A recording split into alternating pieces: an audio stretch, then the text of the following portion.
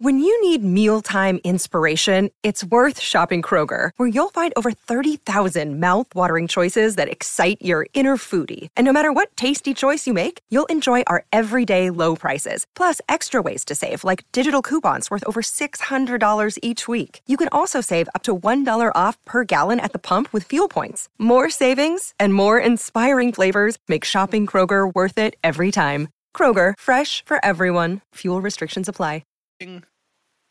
Okay, so it's going. I'm gonna give it like 5 seconds before we start, and then let's do the clap. That sounds good. It's at 6 seconds now. Okay, so we'll clap on one again. You count.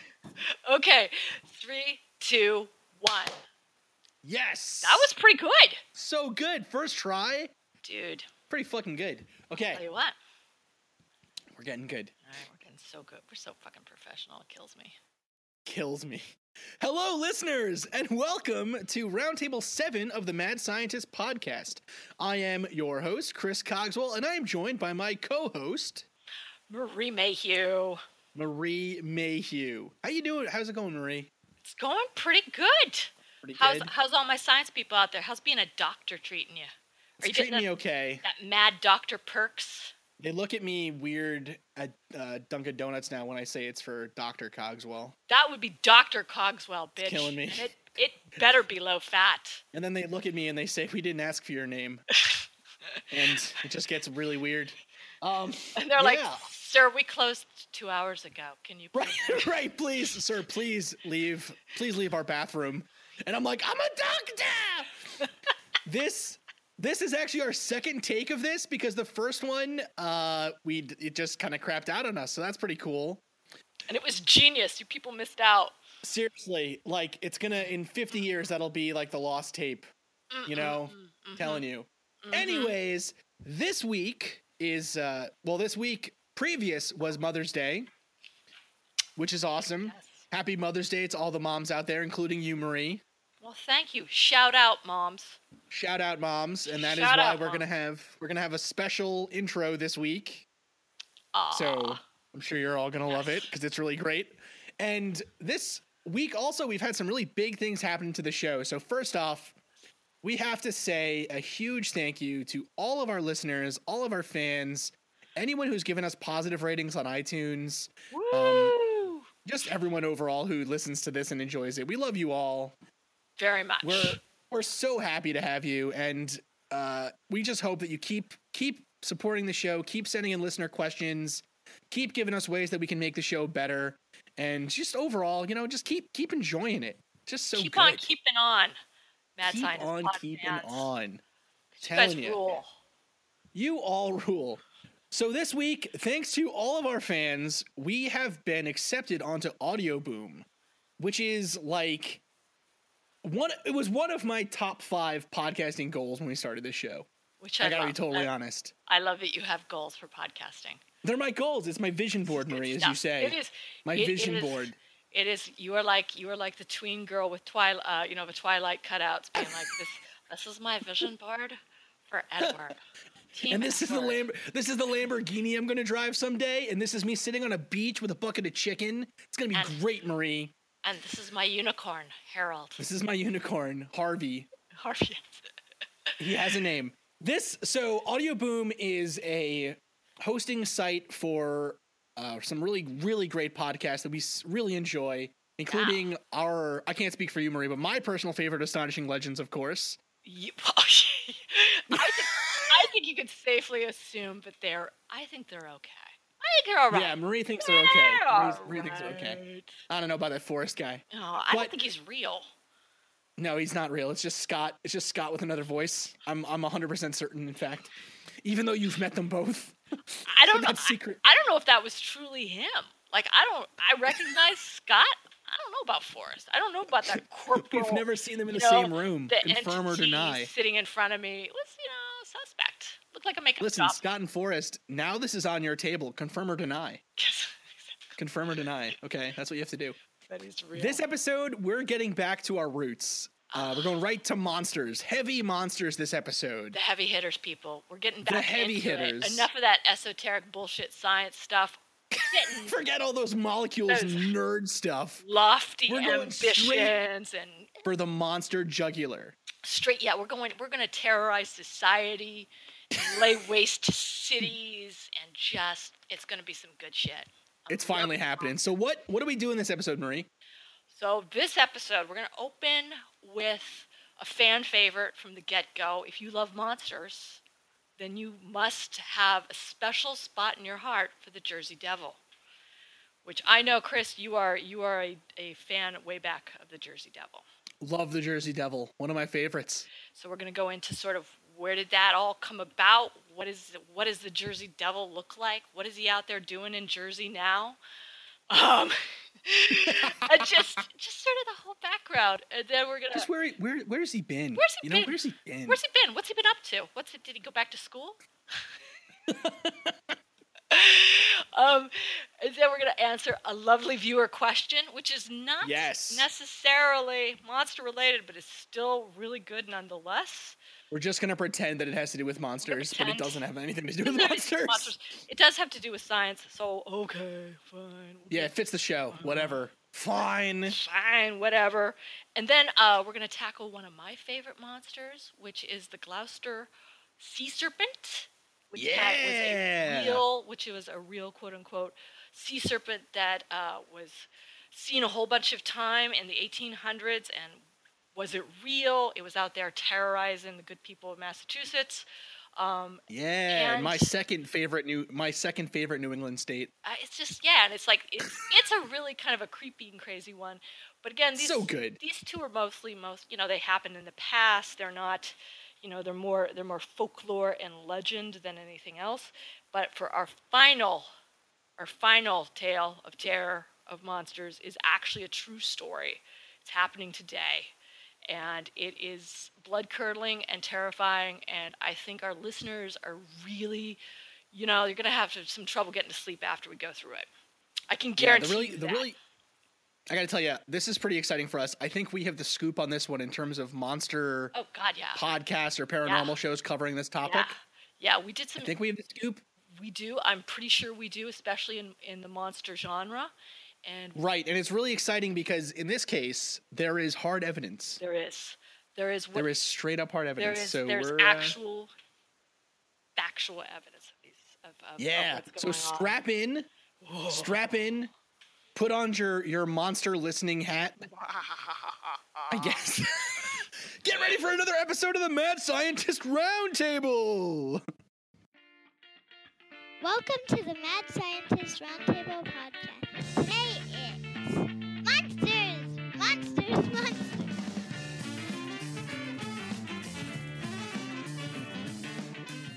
Wow. Yeah. Should I just pass this back to my mom?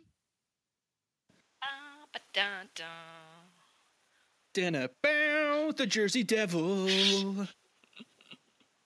I love if you Wikipedia the Jersey Devil, which is people always shit on Wikipedia as a source. It's actually pretty good. And it's not great. It's not great if you're just taking Wikipedia itself as a source.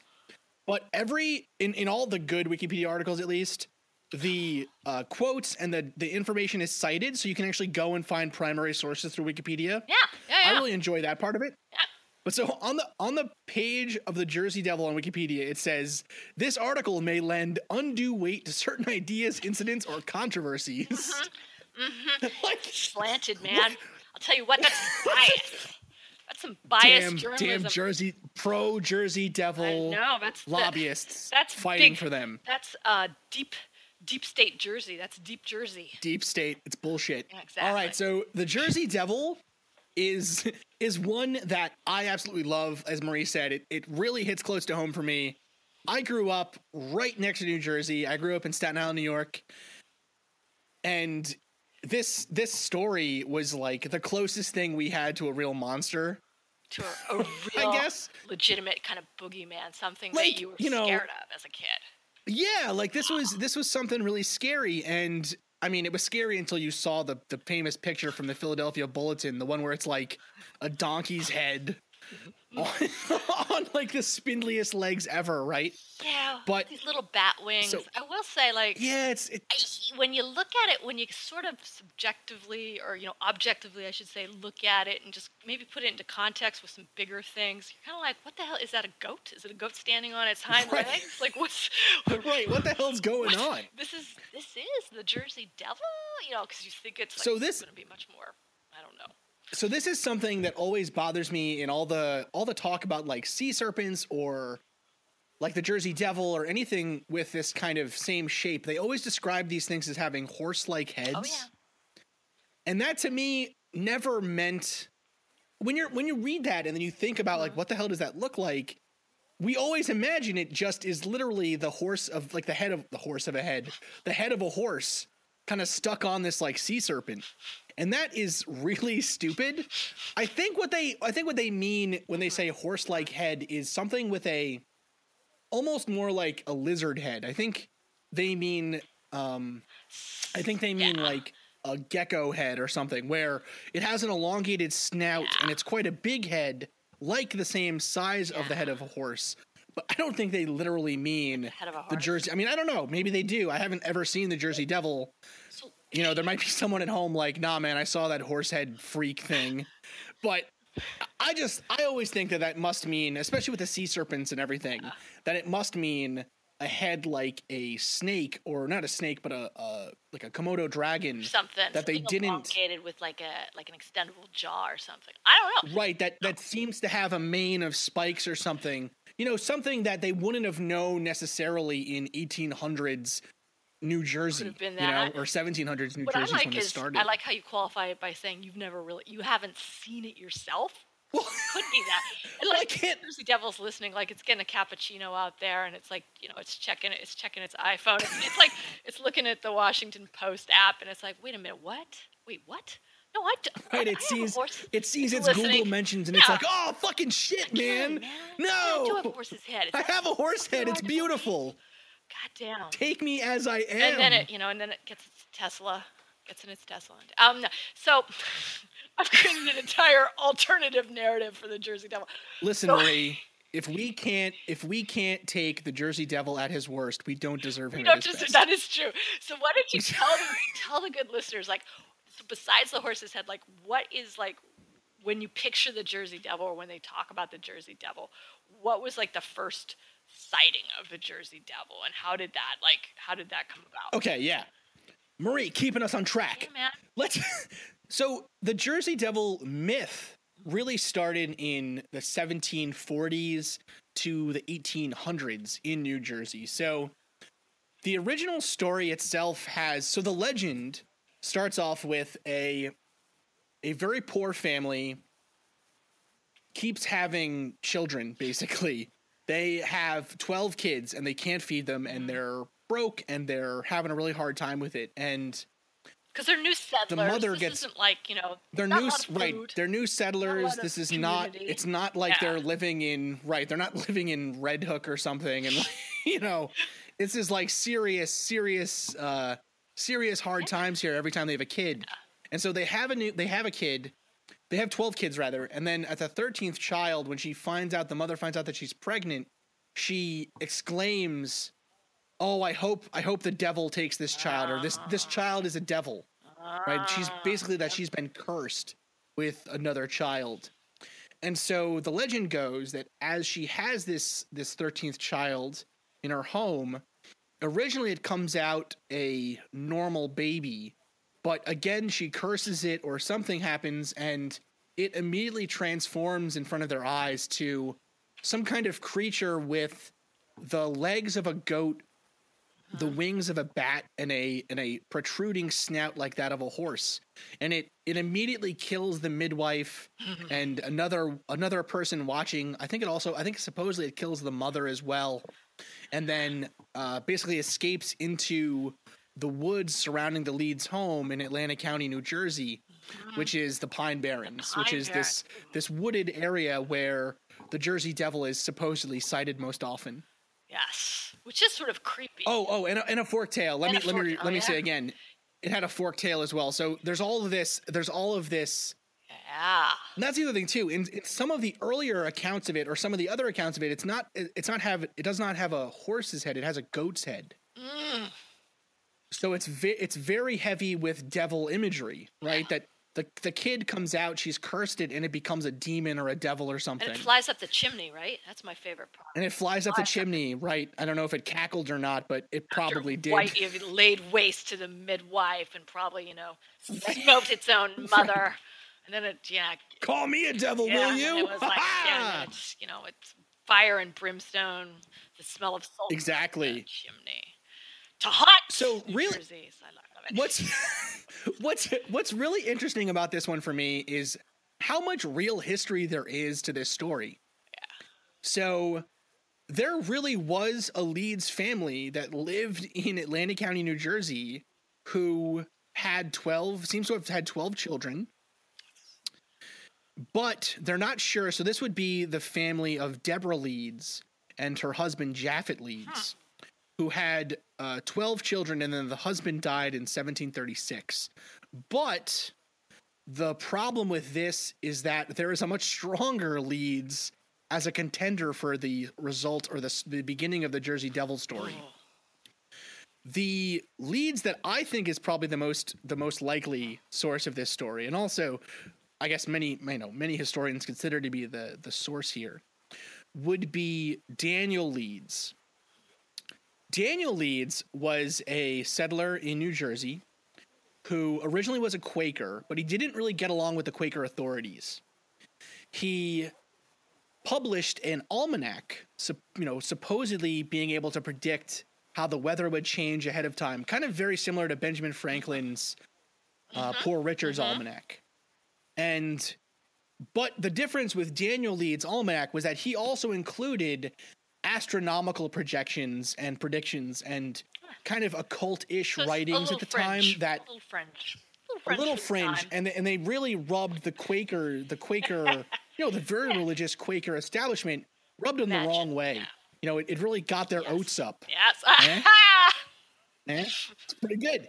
So the problem, and it just got worse and worse over time. So the Quakers would try to stifle him, and then he would get into more and more crazy shit. So eventually, by the time that it really took off, he was publishing stuff on demonology and natural magic and mysticism and occultism and stuff. So really quickly, if I can just jump in and say something, if he was a she, I believe they would have probably just burned her at the stake. Right? Or drowned her. Oh, absolutely. Are you kidding me? Like, well, he's a little fringe. He's starting to talk about black magic and stuff. But you know what? Right. All right, we're gonna step back. But this midwife over here. Right. They kept giving this guy who's publishing witchcraft books chances, but a fucking frog lands on a midwife the wrong way and they burn her. Easing people's it's pain. Pretty nuts. What? Right. It's pretty nuts. Torches. Yeah. So that's interesting. So the Leeds family, in fact, Leeds himself was eventually censored, and his almanacs were officially deemed blasphemous and heretical by the Philadelphia Quaker meeting in the 1690s. And so they just kept happening, right? And you Quakers. What eventually occurred was Daniel Leeds' son, Titan, inherited the almanac business from his father and started publishing this almanac more regularly, and it started getting a higher readership. And so Titan Leeds and Ben Franklin got into like a kind of a competitive fight over the almanac business, I guess. The Ben Franklin. And so what's really interesting is in 1733, Ben Franklin jokingly put a section on astrology in his almanac and said that Titan Leeds, the publisher of the other, the Devil Almanac, would die in October. It's a little dark, Ben. And yeah, and so Titan Leeds was like, "Yo, fuck that," and he, called Ben Franklin a liar and like a fool and stuff, and they just kept fighting back and forth, and this eventually ended up with Ben Franklin saying that in his almanac that Titan Leeds must be a ghost because his predictions were never wrong. So Franklin was like, well, I've never been wrong, so that means you died. So I don't know how a ghost is writing this, but you're haunting me now, dude. A little dark, now, and sort of asshole-ish. So where does this story of the devil come into this? So this guy and his almanac and his family is already considered occult and weird by the people in Jersey and Pennsylvania. What ended up happening then was that, so this is around the time that Franklin started fighting back and forth with Titan Leeds, is that the Leeds family crest started being put on the almanacs, and the Leeds family crest, Marie, is that of a wyvern, a bat-winged dragon that it's actually it's all mixed in with alchemical allegory, actually, the wyvern. It's really interesting. But it stands on two legs, it does not breathe fire, but it's supposed to be kind of a beastly, ferocious devil kind of a thing. And so sounds familiar. Basically what it seems to be then is after this point, so now late 1700s, early 1800s, people started talking about a Jersey devil, or they actually called it the Leeds devil at the time, who lived in the Pine Barrens or the Leeds woods of the area. So that is where it seems that this idea comes from. That's a little creepy. That his crest is what could have given some substance to it in some ways. Well, it's interesting, right? Like what you said, if he had been, first off, if he had been a woman at the time, they would not have let him publish a book. There would be no crest either. That shit would have been stopped. No, cold. She would not have gotten close enough to a pen to have been able to write anything. But it is really interesting, right? And so people started claiming to see something in the Pine Barrens, this really thickly wooded area of Jersey, and started saying, it must have something to do with this esoteric, this occult family that lived in the area.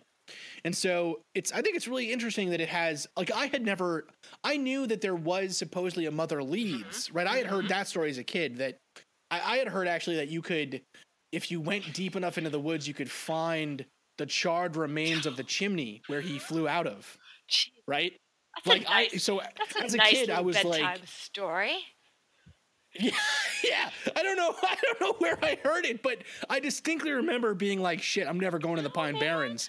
But and so the other thing too, now this gets part of all these other ideas of, there's actually kind of a worldwide phenomena of people finding cloven hoof prints like on their roofs or in snow and stuff.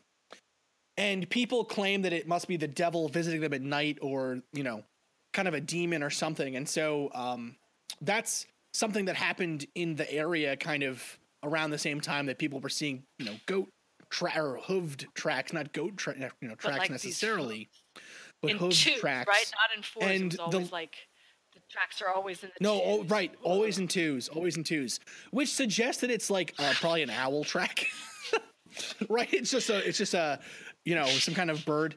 But what's really interesting is, and this is kind of the reason why I think the Jersey Devil legend really, really took off, was that the area itself sort of pushed it along, right? So the Philadelphia Zoo had a 10,000 reward out for the creature at some point. The merchants of Camden, New Jersey also offered a $10,000 reward for the capture of the Jersey Devil.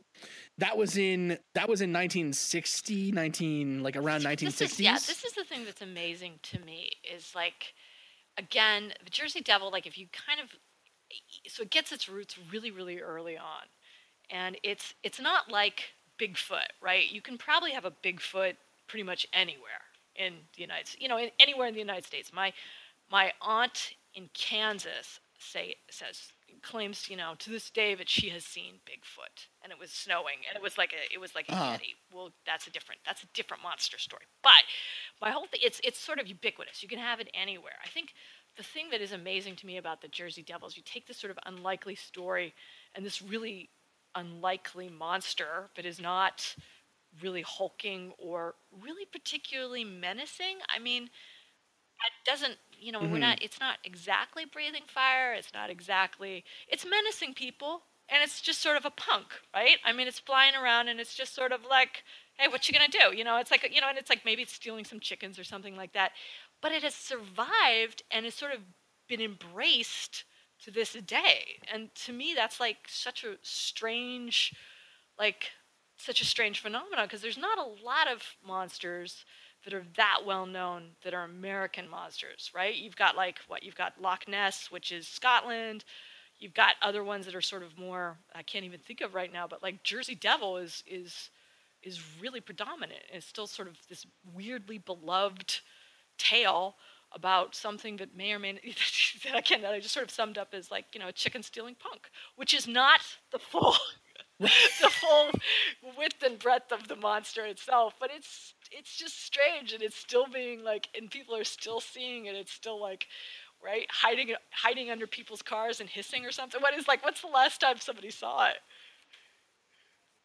I think actually people claim there was a video at some point recently of something flying over the Pine Barren, supposedly. Always at dusk, right? So I think that's usually how people see it. You know what else is another part of this story that I find very interesting is New Jersey isn't really it's not really the countryside. You know what I mean? Like it's pretty, like there are definitely parts of Jersey that are absolutely beautiful and wonderful. And, I have a very soft spot in my heart for New Jersey, having grown up and played in Jersey, all the time as a kid. So I really do like New Jersey pretty well, but it's not the same, say, as, up in New Hampshire where I am now. I could get lost in the forest outside my house and die. Right. You know what I mean? I could get lost and never find my way. I mean, I'd be able to find my way out, hopefully. I'm not that inept. But there are parts of, there are some parts of the country where you still, it's still very, very common for you to kill your own food and hunt, and, and Jersey isn't really that kind of thing. Jersey is much more, there is woods, there is forest, but it's very, very densely populated. There's a lot of people in Jersey, and it's, any big forests you're finding are national parks kind of things.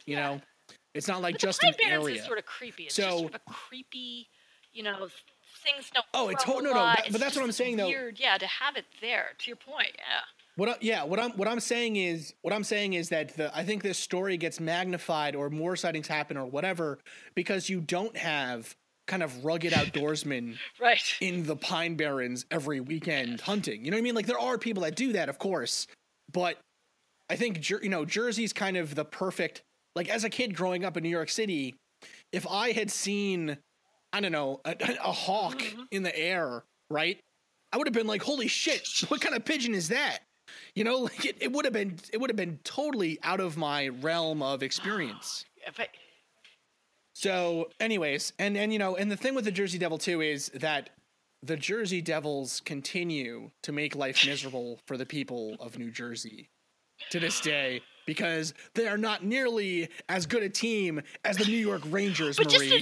just like they have a sports team. Do you like how I narrow it all the way down to sports for you, just in case? They have a sports team. Bigfoot's got to get a better PR person. Sports team named after him, which I'm sorry, that's pretty good accolades for a. It's legit. Yeah, it is really cool. It's funny. It's really funny to think that when the people of Philadelphia at that Quaker conference decided to make Leeds a blasphemer and heretic officially, I bet they weren't thinking, man, we are setting this guy up for for not even infamy, for like just, historical importance here. We don't remember the people at that Quaker conference, but boy, do we remember that guy they didn't want publishing more almanacs. The guy that Ben Franklin said was dead. That's crazy. That is crazy. Whatever. Honestly, we should do a whole episode on Ben Franklin, because he is a hilarious and strange character. Anyways, Anything else on the if Jersey Devil's Devil, out there and we got the horse head thing wrong, don't take umbrance with us. Drop us a line, let us know. No, please. Or if somebody out there, one of our esteemed listeners, has seen the Jersey Devil, is Facebook friends with, follows them on Instagram. Let us know. I want to. At real Jersey Devil official. I would love to see it because I do remember that the one thing that I really do remember of it is that video of this thing kind of making this weird squawking noise flying, and I'm like, what the fuck is that? That's supposed to be a monster? I mean, like, Jesus, man, come on! It's two crows fighting. It's like a pug. It's like, I'm like, that's like me. That's like if I was a first thing in the morning. It's like, jeez.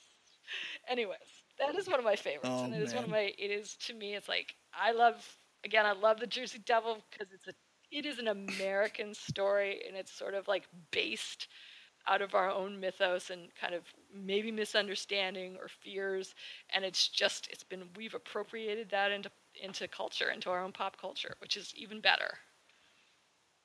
Awesomeness. Awesome.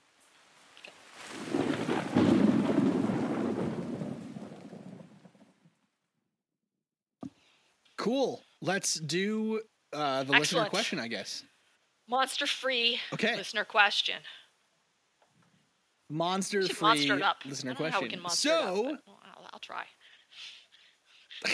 I don't know. This week's listener question comes from Elizabeth Smith, who has actually asked us a couple of listener questions, and we are ever thankful for the listener questions. Thank you so much. What was her other question? Just really quick. This question. Do you know off the top of your head? She asked. Oh, I don't remember off the top of my head. I know she's asked many because I've gotten I have a couple of emails from her in the file here. Marie, putting me on the spot. Come on, sorry, man. Miss Smith. You can't be hitting me with this kind of stuff here. All right. The gotcha questions. Jesus. So this week's question is about aluminum, or as Katie always likes to joke, aluminium, because that actually is how you're supposed to pronounce it. But whatever. If you're British. Aluminum, and whether or not it's dangerous to consume aluminum. How do we consume aluminum? And is there any evidence to suggest that there's a link between aluminum and Alzheimer's disease? Interesting. So, first off, like any metal that you shouldn't have in your body, but you do, the most likely place to get aluminum is in your water. So aluminum is a pretty common thing in water sources, or not water sources, but it kind of leaches out of pipes. So aluminum in nature is what's known as a trivalent cation, which means 3+, so 3 charges, and it's positive. The way I always like to remember it is that you have cations, which are positive, and anions, which are negative. And the way I like to think of that is that I feel positive about cats, so cations are positive. And I just got my PhD in chemical engineering, everybody. So aluminum, like I said, is present all over the earth. It's the third most abundant element, I do believe. At least one of the most abundant minerals for sure, or mineral components.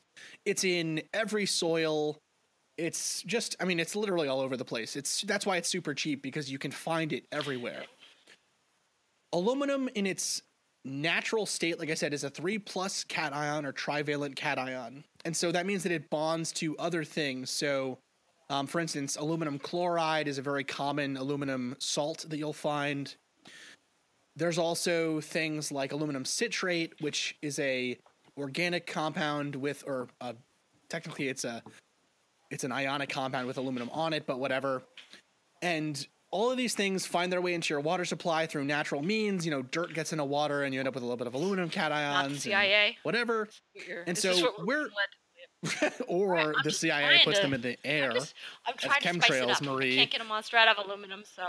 Which, by the way, that's gotten, listen, I have been trying to tiptoe around the chemtrails aren't happening thing for so long with this show, but I think it's finally hit I just derailed the entire question with just...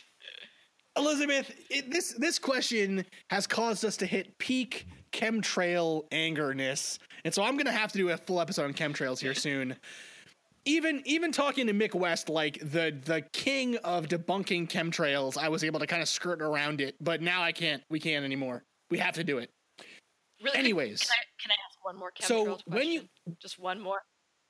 Like, go ahead. What is the deal with chemtrails? Do people like, again, my naivete, I always hear it in conjunction to conspiracy. Like, it's the chemtrails from planes are actually poisoning us? Doping us? So okay, this is the beauty with all conspiracy theories. Everybody has a different opinion about what's going on, and everyone is sure that everyone else is a government shill. So you have some people that think that the chemtrails are being pumped out. Some people think chemtrails are being put out there to poison us, right?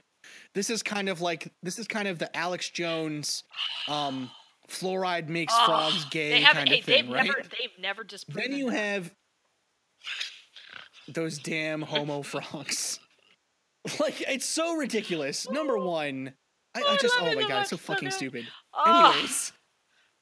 Anyways, the next thing is the chemtrails are being put out there in order to control us in other ways. So, like, I guess that's kind of the same idea, but a part of that one would be they're putting chemtrails in the upper atmosphere to hide the fact that global warming is already occurring. But that doesn't make sense because a lot of those same people think that chemtrails are like, so they're hiding global warming in order to hide the fact, or they're hiding that global warming is happening in order to continue to sell us oil and fossil fuels so that they can then control us somehow with the chemicals in the oil and fossil. It's all very complicated, Marie. Logic right there. That's very, it's rock solid. No going against that logic. And then the final, like, another kind of version of this is that chemtrails are put in the air in order to cause climate change. See, I get that more. So you have some people, so some people say it's stopping climate change. Other people say it's causing climate change. Then you have people that say that it is meant to control us or cause us to do something, make us less, I don't know. They always say like less masculine, but it's like, from when? Less masculine from when? Wait, you know what I mean? What? Like, yeah, it's crazy, right? Like, First off, besides the fact that, like, what is masculine is a fucking social construct that's ridiculous, right? Besides all that crap, it's like, have you seen the wigs George Washington wore? Is that masculine, Marie? I don't think so. We are going to get back to aluminium in just a moment. But here's my disconnect, right? So you've got these chemtrails, right? And then you've got less masculinity. So how do you get the two things? How do the two things tie? That's what I don't understand. If you're going to make an argument that is directly affecting, someone's appearance or someone's brain waves, or you're going to go for the Manchurian Candidate kind of thing. Don't you want something more direct, right? You want like Wi-Fi submit. You know what I mean? It's like, to me, chemtrails are Oh, well, all of that. Listen. Let's not limit our conspiracy theories here, Marie. All of that is part of it too, right? They would consider. I think the idea is that first off, I think the underlying misconception of people that have this kind of conspiracy theory is that, or this idea that we can lower masculinity by like shocking someone's brain or something, is that what is masculine or what is considered arbitrary, what is considered normatively masculine today is biologically determined. Exactly. Yeah. That it's not a construct that, we've always been, Paul Bunyan. I don't know, regardless of how the world evolved, men would always like eating meat and playing sports and whatever, right? Exactly. Versus this more complex idea that's kind of, it's honestly, it's kind of almost more, it's actually almost more consistent than I think a lot of people want to believe, because the very idea that these things are constructs is kind of like a Marxist idea. Yeah, I guess so. Right? It comes from the philosophies of Marx, that you can, critique social constructs because they are the way they are, and we think they're natural because of the economic system that we're part of, right? Whatever. Regardless of what you think of Marx, that's the argument underlying those things. Constructed postmodern sort of reading, right? Which is much more takes into account much more marginalized viewpoints to begin with. So yeah, so it's one of those happy coincidences though that the dudes with the "Don't tread on me" flags can also be anti-Marxist by being anti. I don't know. Like anti-feminine man or whatever the hell they want to be. Hates communism. Ridiculous. That's some good stuff. I had no idea. I thought it was just exhaust. I thought it was just plain exhaust. I've been living my life sort of naively. That's the thing. It's actually really complicated. It's not actually plain exhaust either. What it is a cloud forming in the eddy developed by the wings effect on the air around it. I'm down with that. Yeah, it's something like this. Listen, this is for me always the proof is in the pudding, right? We can make a chemtrail in the lab, right? Like we can make one happen with the right conditions. Poisoning all these people, making them look. Honestly, I would be. This is I know. I'm sorry. Fucking rails, I'm dude. Sorry. I'm sorry, Elizabeth. My fault too. The thing. That's another thing I always love about it is my research was making nanomaterials to stop climate change. Right? If they're not going to be spraying my particles out there of the wingtip, then I don't know who's they're spraying. Dude, I think we could do a total reverse reading on you as a total government madman, and you and your lab, and this is all a front, and you and the podcast is all disinformation, and you're actually there to. I got you. People, if I vanish within the next 24 hours, you know why. Coming up on 5 Minute News, I'm Anthony Davis.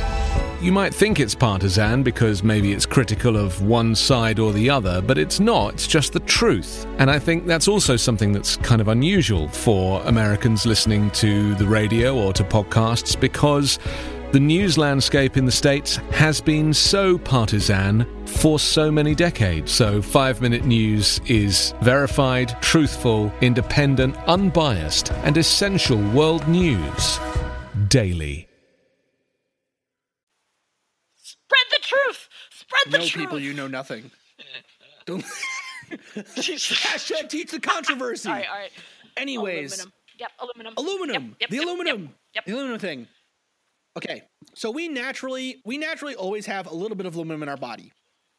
And the way that you discuss toxicity or how effective a poison will be in the body or anything will be in the body are two things. The first is bioavailability. And the second is the terminal half-life. Bioavailability means how much of the thing that you ingest or take in will actually become incorporated into the body to cause after effects, right? So just like with vitamins, if you take a vitamin pill in the morning, 80% of those vitamins are just going to be in your pee later that day. Right? Like you're just going to piss most of it out, right? Any vitamin that's like you can get 300 times your necessary daily dose of citric acid basically is just being like, we're going to turn your pee more yellow. Feel healthier. But it does make, well, yeah. I think that's called the placebo effect, Marie. Better health. But yellower pee. But with aluminum, if you ingest aluminum, 95% of it, first off, is going to be... So, okay, let's start again. If you ingest aluminum, only between 0.1 to 5% of that ingested aluminum will be absorbed by your body, as opposed to just immediately, kicked out in your pee or whatever. Of that 0.1 to 5%, 95% of it will just be absorbed and then immediately go through your kidneys and be excreted. So again, of the 95% that could become biologically active as an ion or whatever, most of that is just not going to be useful. It's not going to do anything. And 95% of it will come out of your body. So we're talking about a very small amount of any aluminum you take in actually getting to your body in any way. that being said, high enough doses of aluminum can cause problems. So again, aluminum is a cation. It has a positive charge. And like anything with any metal or metalloid with a positive charge, there is a chance that it can replace other things that your body does need, like potassium or calcium. Calcium in particular is a concern because if you take in a lot of aluminum, what can happen is instead of your body using calcium to replace, parts of your bone or whatever, your bone structure, it'll actually use aluminum, and then that makes that can make your bones more brittle if you have enough. But we're talking about a huge amount of aluminum here. More aluminum. Like if you were eating that much aluminum, you have something else going wrong with you anyways. You really, right? You should be looking at. Yeah. Right. You're eating aluminum foil straight up at that point. You have picorism or something. But the other problem with aluminum that can happen, and this is where that idea about it being linked to Alzheimer's comes from, is that if you take in enough aluminum, it can affect your brain, and so it can cause various problems, but they're basically like structural. They're just called encephalopathy, which just means kind of a standard term for brain damage, brain problems. And so it can cause things like dizziness. It can cause things like memory loss, blindness, problems concentrating, all kinds of different things. It can even cause really bad problems. But the thing is that the problems that causes are not similar to the same kind of problems that Alzheimer's patients show in their brains. So the mechanics of your brain damaged by aluminum versus damaged by Alzheimer's are very different. So that's why there's not a lot of scientific belief that the two are linked. But again, we actually don't know that much about aluminum toxicity. We've considered aluminum to be safe.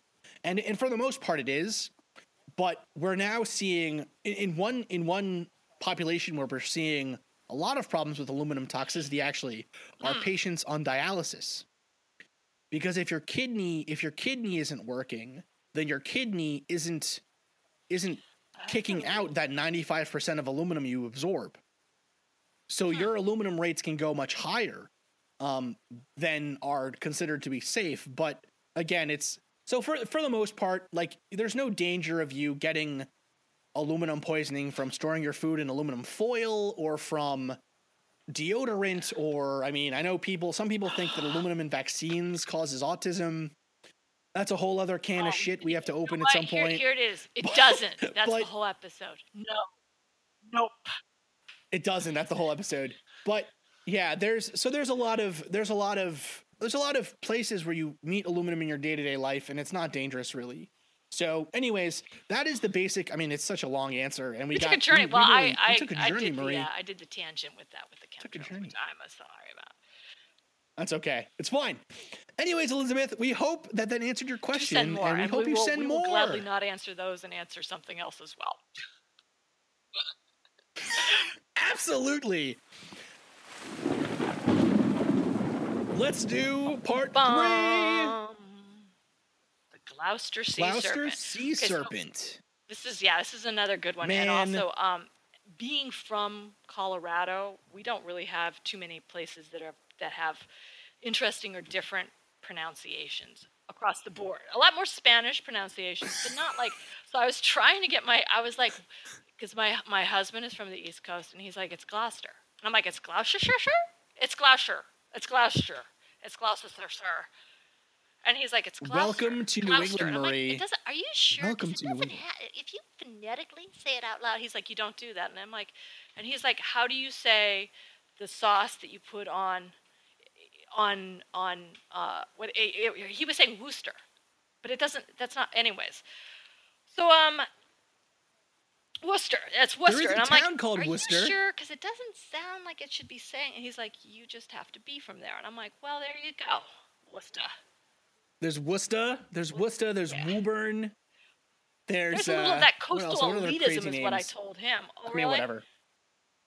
All that coastal elitism. So, anyways, I am joking. The Gloucester, which I hope I'm saying it right, people.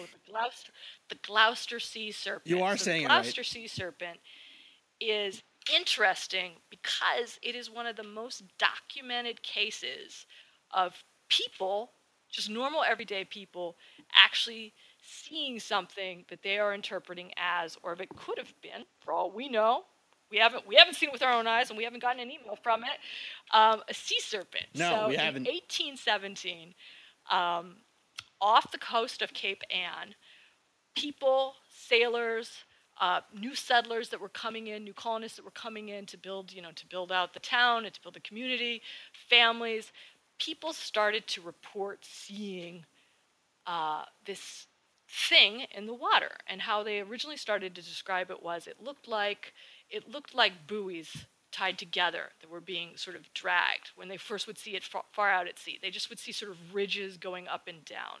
And it definitely had, this effect that it looked like it was something. But then all of a sudden, within like weeks, you get much more actual accounts of this, what varied in size of from 50 feet to almost like 100 feet sea serpent with, again, the head of a horse. Could be the head of a horse. But it was long, it was thick, it was basically like a giant snake coiled up on shore amongst the rocks and the debris up on shore, sunning itself in the bay itself. And then also that you would see accounts of sailors that were out fishing, and they would all of a sudden look down into the water, and they would see it, and it would come up, and its head would come out of the water. So its head, which again, size of a horse head or whatever, would actually be out of the water with an elongated neck and the rest of the body under the waves. So what's crazy about this is not only were people seeing it, but it was getting widely reported in the newspaper. If you look at newspaper accounts from that time period, they start with like little blurbs like, oh, so-and-so thinks they saw, a sea serpent. And again, you don't know, because this is the new world. That very well might be a new animal, a new genus that we haven't discovered yet. So they're sort of like, sea serpent, and here's what we think it looks like. And it would just be a little blurb, and then all of a sudden it gained a huge amount of attraction and a lot of notoriety in the papers. And one of my absolute favorite accounts of it, and again, like sort of like the Jersey Devil, happening predominantly in this one area. It's not widespread, like at the same time you're not getting from California or, wouldn't have settled, but from other places more further apart on the coast, you're not getting the same sightings. And like the Jersey Devil too, it's not really doing much. It's not like really, again, it's not terrorizing people. It's not breathing flames. It's not kidnapping babies. It's just sort of hanging tight, sunning itself at the beach. It's swimming around. Sunning itself. It's like, what up, my Getting people? the sun. How is everybody? How's everybody on land? It's a fisher boat. What's going on? So what is, after a certain period of time that this is going on, a few months, hundreds of people have seen it. Hundreds of people have reported seeing it. All sorts of people. And so what is the natural reaction that happens next? You either need to scientifically prove it, or what comes very closely in the same mindset is that, and then we need to kill it, right? So it's like you've got the flip side of the two coins. We need to study it. We need to find out what it is. We need to classify it. Take that, completely unique sea monster. It's from America. All right, we're in America now. We have to figure this out. And on the flip side of that coin, it means us harm, and we must kill it before it eats our babies, right? So see, but that's the thing, right? It didn't. Just take it in the sun. It's just taken in the sun, man. It's just taken in the sun. Come on. Just taken in the sun. But that's so. One of the interesting things too, that one of the reasons I think that this got so much documentation is an actual nautical, not nautical. I want to say nautical, but natural society, naturalists, biological society that was newly formed in Boston, which had very substantiated members with a lot of degrees, doctorates, I'm sure, came in to actually interview and study this phenomenon of what people were seeing. And even one of the people that they brought in was someone who directly served with George Washington. So sort of, again, notoriety, people that weren't just charlatans looking to make a quick buck, but really wanted to substantiate this claim because, one, it is a truly American event. And this is right. This would be something for them to stake a claim on and say, look, we've discovered a new thing here in America. We're a serious scientific. What year was this again? So this was 1800s, 1817. Now it's about 1818, and they're starting to. Yeah. So I mean, this is like prime. Yeah. So this is kind of so just as a little bit of background here, I think the society was called the Linnean Society, right, of Boston. Yes. So the Linnean Society. I looked this up a little bit. The Linnean Society is actually a really old organization that still exists in the United Kingdom. So this was probably kind of an offshoot, kind of like the Linnean Society of America, right?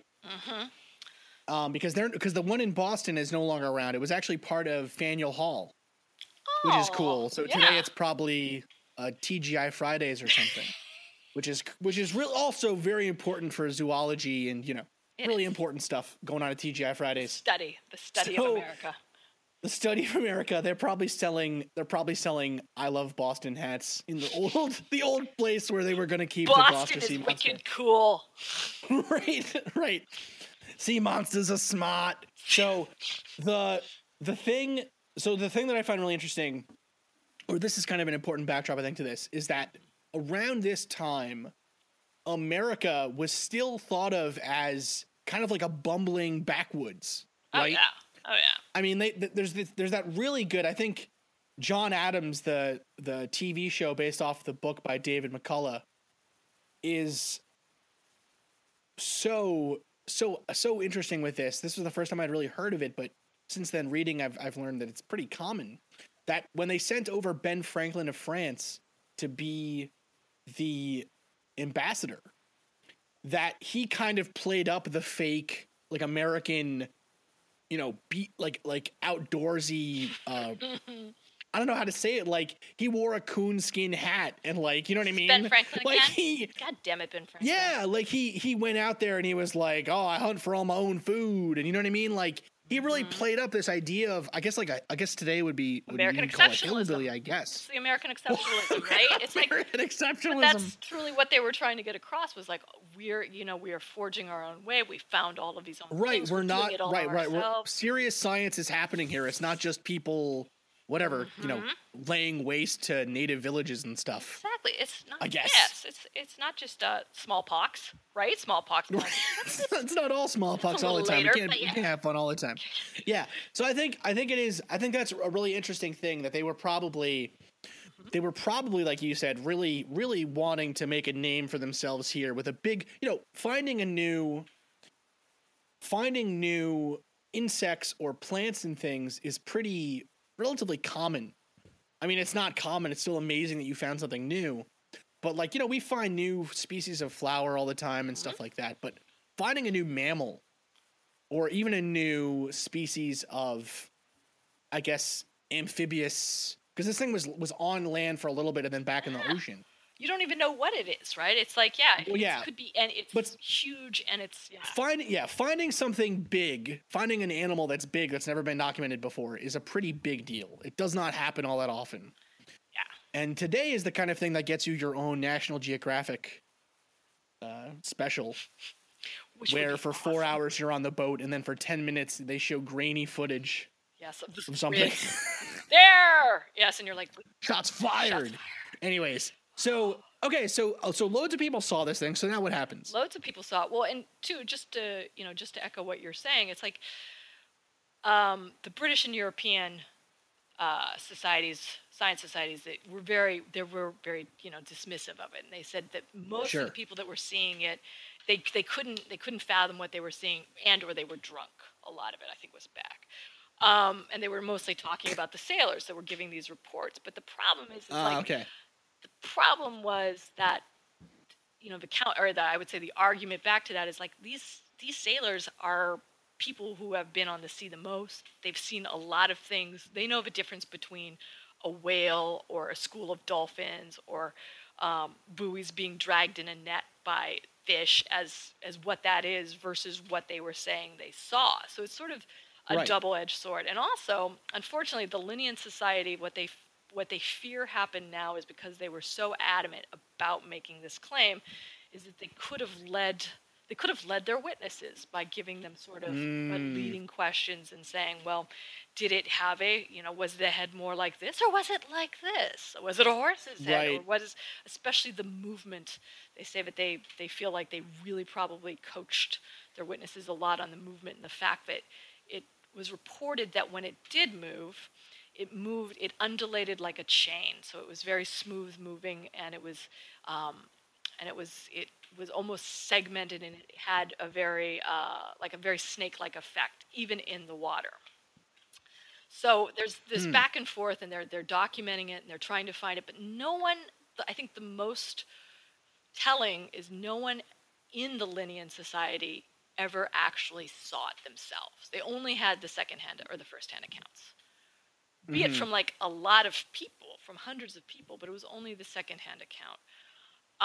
And then, so the flip side of that coin, so we're going to go in, we're going to study it, we're going to find out what it is, to hopefully preserve it, maybe put it in a zoo. Flip side is, we got to kill this thing, because now we are terrified, it's out there, it's going to be eating our babies, it's going to be, it's going to be trying to establish itself as its own voting party, it's going to, whatever it is, we have to do something to take care of it.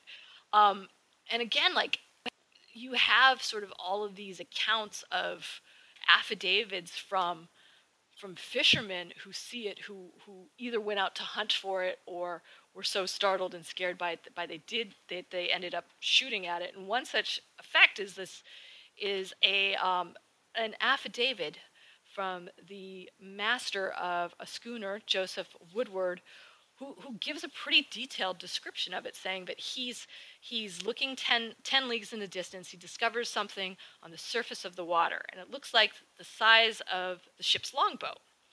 And so he's thinking he thinks it's supposed to be a wreck of some vessel, so they made their way towards it, and approaching it, to my surprise and that of the crew, discovered it to be a monstrous sea serpent. As we approached him, he threw himself into a coil.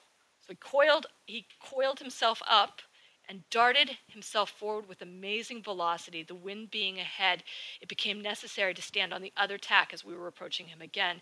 He threw himself into a coil as before, and it came across our bow at not more than 60 feet distance. So now they're saying, what was this, seemingly benign creature just sunning itself, taking it easy, just trying to get by on the rocks, is now, charging a vessel. So of course they're like, so we loaded the gun, we loaded a charge with a ball and shot. I discharged the content at its head, and it was distinctly heard that it struck him and rebounded as though fired against a rock.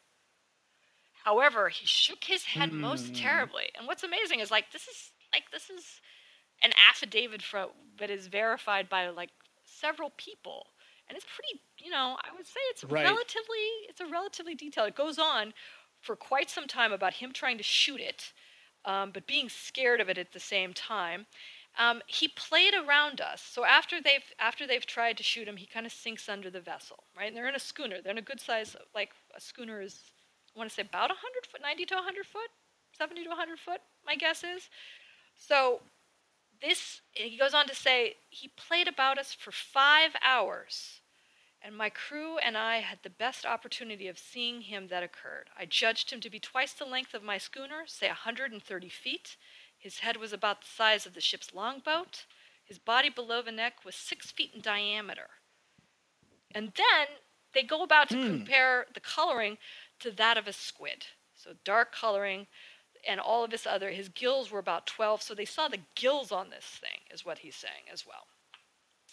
And then he also, they talk about how he was able to coil himself by contracting his body into a number of places, and then using sort of the tail and it almost sounds like, again, like the strike of a snake, using its muscles to actually come up out of the water to strike, which to me, out of the research that I did for this, was the most interesting and kind of most detailed account. And it's sort of, when you put it just on a very surface level with everyone else's account, it's like, what the hell was that? Or, was it a chemtrail? I don't know. I'm just saying. That's pretty interesting and pretty. I guess he could have been making it up for notoriety at the time, but it's a pretty good detailed description of what happened. So what do we think? Okay, what do we think this thing was? Barring giant sea serpent, a friendly giant sea serpent that got a little bit ticked off. There's been like a few different ideas about it. One, that it was a whale or a type of whale that either they were seeing parts of or that had gotten tangled in nets and actually was dragging buoys behind it. So they actually did say that they and that's why they were interpreting it so literally as well. The other big thing that they do believe they could have been was the leatherback turtle, which gets to be the size of a VW bug. Those things that's interesting. They're huge, and their heads are such as that they are sort of differently shaped heads from a regular tortoise. They've got more of a snout beak than a regular tortoise. And if you look at their backs, they're all black. The giant ones are really they're the size of a 6'2" person.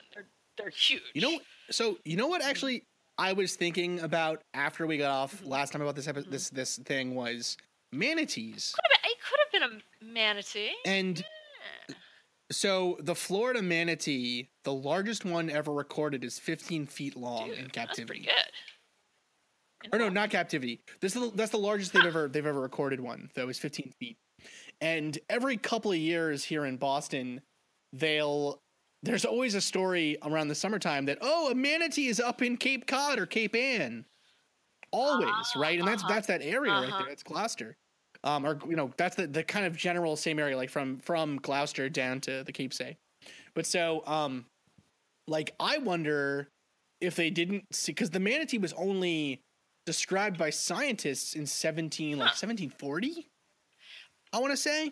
So I almost wonder if they didn't see a manatee and just have they've never seen one. They had no idea what the hell it was. They only saw one because they're pretty rare up there. Okay. You know what I mean? But it doesn't explain. I mean, it doesn't explain everything. But I always wonder about that. Like, what could it be? But we have to remember too. They've been in this country for not very long.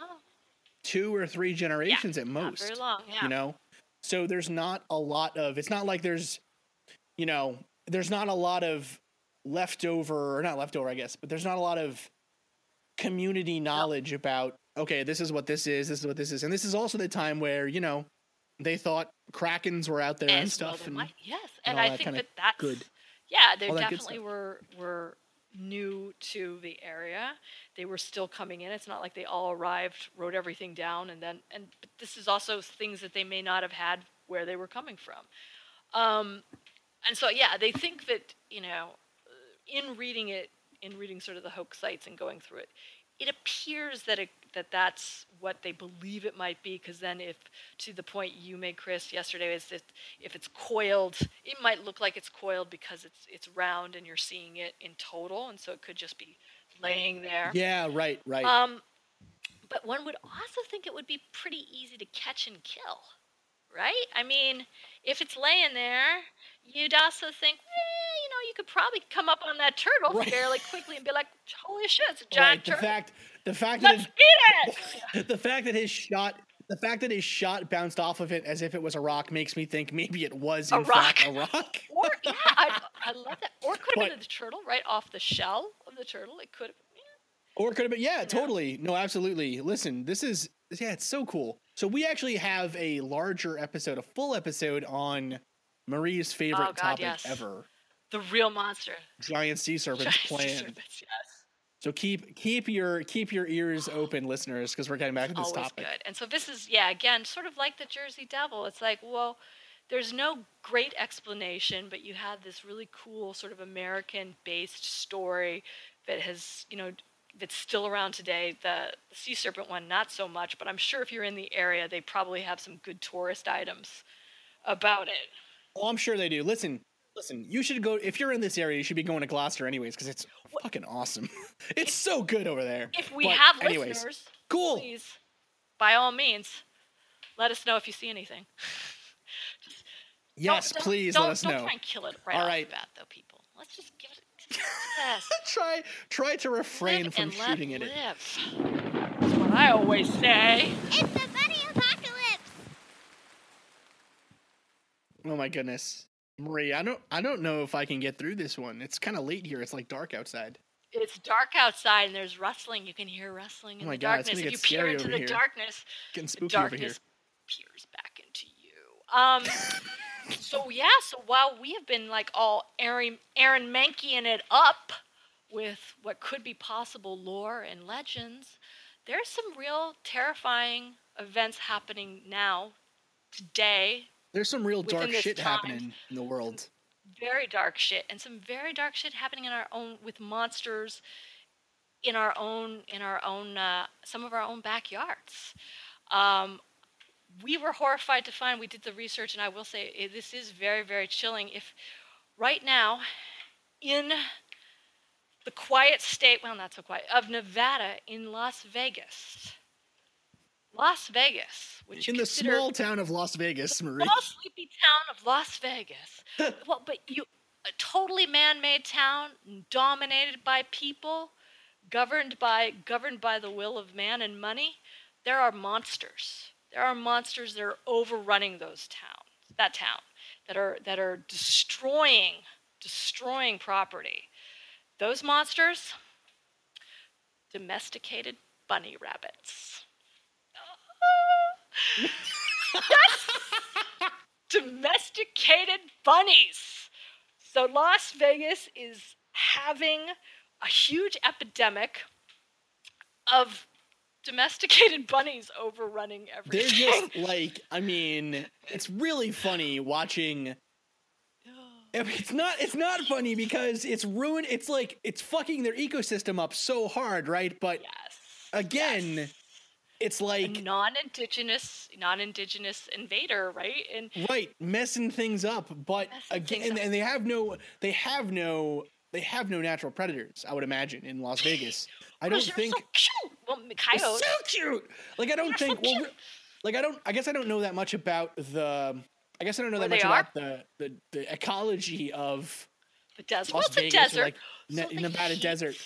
Well, right? So what I'm thinking is most of the animals then most of the mammals that are out then in the desert are going to be nocturnal or diurnal. They're going to come out in the day or in the early morning and then the nighttime. And so I would anticipate that all the predators as well are coming out at those same times. So these bunnies that are just like hopping around, fucking shit up in the daytime. Yeah, like I just can't see them having many natural predators besides maybe humans. So basically, these rogue bunnies, they're not like you think of, it's just another, they're just wild rabbits, like the normal brown sort of jackrabbits. No, my friends. No. These are some super cute little motherfuckers. They're so cute. They're so cute. They're like little, they have the little lop ears and they have the little fuzzy ones, and there's they have overrun golf courses. They have overrun. Yeah, and when we say overrun, there's like there's a herd of a couple hundred rabbits. Yes. What do you call roaming a golf course? I have no idea, but I bet it's something really cute, like a lop. It's a cuddle of bunnies. It's a cuddle of bunnies. Like you go out, and during the day they're saying because they hide because they're bunnies, and they go out and you just bring out some romaine and you just throw it and it's like the swarm of cuteness just comes out of nowhere. So this was something actually. So Katie was telling. So when I told Katie this story, she was like, "Oh, I bet what happened was people every year will around Easter time will buy bunny rabbits for their kids as presents. And then people find out that bunnies require way more work than cats do and gerbils and whatever, and immediately get rid of them, right? Abandon them and heartlessly. So most people don't donate them, right? What they do is they'll just abandon them outside somewhere. And it just so happens that in this part of the country where there is no natural predators, as far as I can tell, I might be wrong about that, but I think frankly the fact that there's fucking torrents of bunnies piling out of the casinos pretty much tells that story for me, kind of confirms my suspicion. It's the cutest apocalypse ever. Right. But the issue is, I mean, pretty much the issue is that, you know, people get these things, then they get rid of them because they can't take care of them correctly, whatever, and they're not spayed or neutered. And so these bunnies are, you know, doing what you do in Vegas, I guess. And quite a bit is what it looks like. Leaving behind. I'm struck by that Simpsons episode where Homer and Ned go to the desert, the casino, and they meet their new wives. And they're like, you know, Homer, come scratch my back. Right? Like, but it's such, it's craziness. I can't believe it. So the thing now is what are they gonna do, Marie? Well, that's an excellent question because like anyone that's ever had right. I was gonna say anyone that's ever had a cat, like a wild cat population go out of control in their neighborhood knows that it's damn near impossible to fix this once it happens. So, I mean, basically what they're doing is they have really good-hearted volunteers that are going out besides feeding them, you know, and trying to keep them healthy because, again, really hot, cars, dangerous. You have an overdrawn population of these so cute. But they're trying to also get them spayed and neutered and also adopt them because they are not feral, they're domesticated. So they are very loving. And if you go to VegasBunnyRescue.org, you can see some of these bunnies. And my God, man, it's like I just want to Peanut. Oh my God, come on, they're so cute. Like, oh my God, so this is crazy. Yeah, so I actually I'm on bunniesmatter.org. Bunniesmatter.org, people. Yep. And it here says the Las Vegas dump site. There is a central location in Las Vegas where people continue to dump their unwanted pet bunnies at a large state mental health facility because there are already hundreds of feral bunnies running around at the site.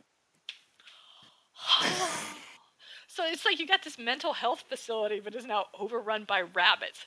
That's some kind of God. Shit. That's some sort of almost bordering on, you know, on Lynch, right? On Lynch type. Seriously. Shit. That's so weird. On David Lynch. It's like you could just sort of hear the music in the background and there's all these little bunnies everywhere. But they're totally so super cute and adorable. It is the cutest apocalypse ever. But it's also really bad because they're chewing through wiring. Like they'll eat anything. And, you know, they're just causing the cutest havoc ever. Oh my God, there's one of just their little tails. They're so cute, dude. Anyway, so this is the monsters in real life that, you know, that if you're going to have I would sooner have this than the zombie apocalypse. It's a much cuter, softer at least. Oh, that little baby. Softer. Softer. The thing is, so if you want to help out, I say Google these things too and see if you can help. But again, just as a quick, quick note from our listeners. Don't abandon. Please, if you're gonna get a pet, spay and neuter it. Like, just get it done, man. Take care of it. It's makes them happier. Yeah. Take care of your animals, just generally, and you know, I mean, and the thing. Okay, one other thing too. If you are gonna search out these bunny help sites and whatever, just do your homework first. Make sure you're not getting scammed. There's always fucking people trying to make money on these things, dude, and it's horrible. Like, that's not a bad idea. You know, you put it in there. Oh, they're so cute. They are so damn horrible, cute. But it's just like, come on, that is the cutest, horrifying thing ever happened right there. Oh my God. Who knew ecological disaster could be so nice? Oh, they're so cute. Who knew? All right. That's it for this week's episode of the Mad Scientist Roundtable, you guys. Monstering it up. Monstering it up. Thank you so much for listening. Again, we want to give a big shout out actually to our good friends over at Blurry Photos, the Daves, because we're going to be, I'm on there for an interview actually this week, Marie. Woot! Excellent. I'm on Bullstone. Pretty awesome. And those guys, their podcast is hilarious, so please go check them out. Marie, we got to start sending you out for interviews. Oh. You have to promise you can play nice, though. If there's bunnies. If somebody if there's bunnies, we will. Somebody offers me up some cute little lap beard, I'll be like, okay, yes. She'll do it. No worries. Anyways, thank you so much again for listening. I am Chris Cogswell, and my co-host is Marie Mayhew. Signing out. Mayhew. Thank you so much. We will be back in 2 weeks with another roundtable, and in 1 week with a continuation of our episode on climate change. Don't you know that you're a grown-up? I'm a grown-up. Me too. Yep, me too. But these days being a grown-up can really suck. Luckily, we're grown-ups who grew up in the coolest generation. We had video arcades. And also some of the best TV and movies ever made. We lived the origin of awesome consumer electronics. The list goes on and on. Yep, Generation X. Exactly. And we're Gen X grown-up. Every week, the Gen X Grown Up podcast explores media, tech, toys, games, and more from both yesterday and today. Through the eyes of Generation Xers who absolutely love that stuff. You can find us on iTunes or wherever you get your podcasts. Or find us on our website, genxgrownup.com. Life sucks as a grown-up. All right, you think that was good enough? I hope so, man. I'm tired. Who listens to a promo on a podcast and then goes and listens to a different podcast? Right. I've never done it. No. Right.